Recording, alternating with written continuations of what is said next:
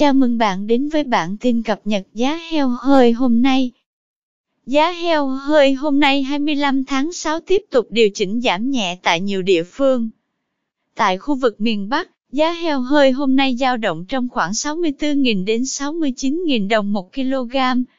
Trong đó, tỉnh Phú Thọ hạ nhẹ 1.000 đồng một kg xuống còn 67.000 đồng một kg, ngang bằng với các tỉnh Ninh Bình, Tuyên Quang, Hà Nam.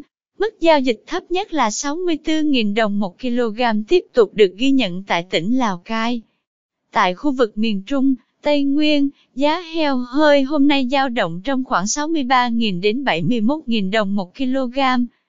Theo đó, Ninh Thuận và Quảng Nam điều chỉnh giao dịch về cùng mức 67.000 đồng một kg, giảm 1.000 đồng một kg.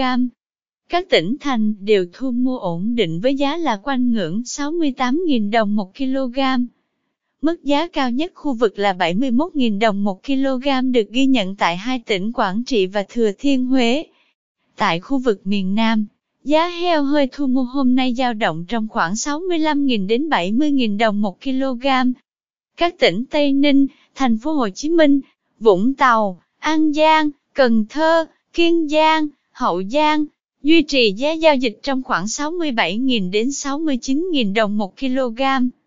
Riêng tỉnh Bình Dương hạ nhẹ một giá xuống còn 67.000 đồng một kg. Cảm ơn bạn đã theo dõi bản tin cập nhật giá heo hơi hôm nay. Chúc bà con chăn nuôi một ngày mới tốt lành.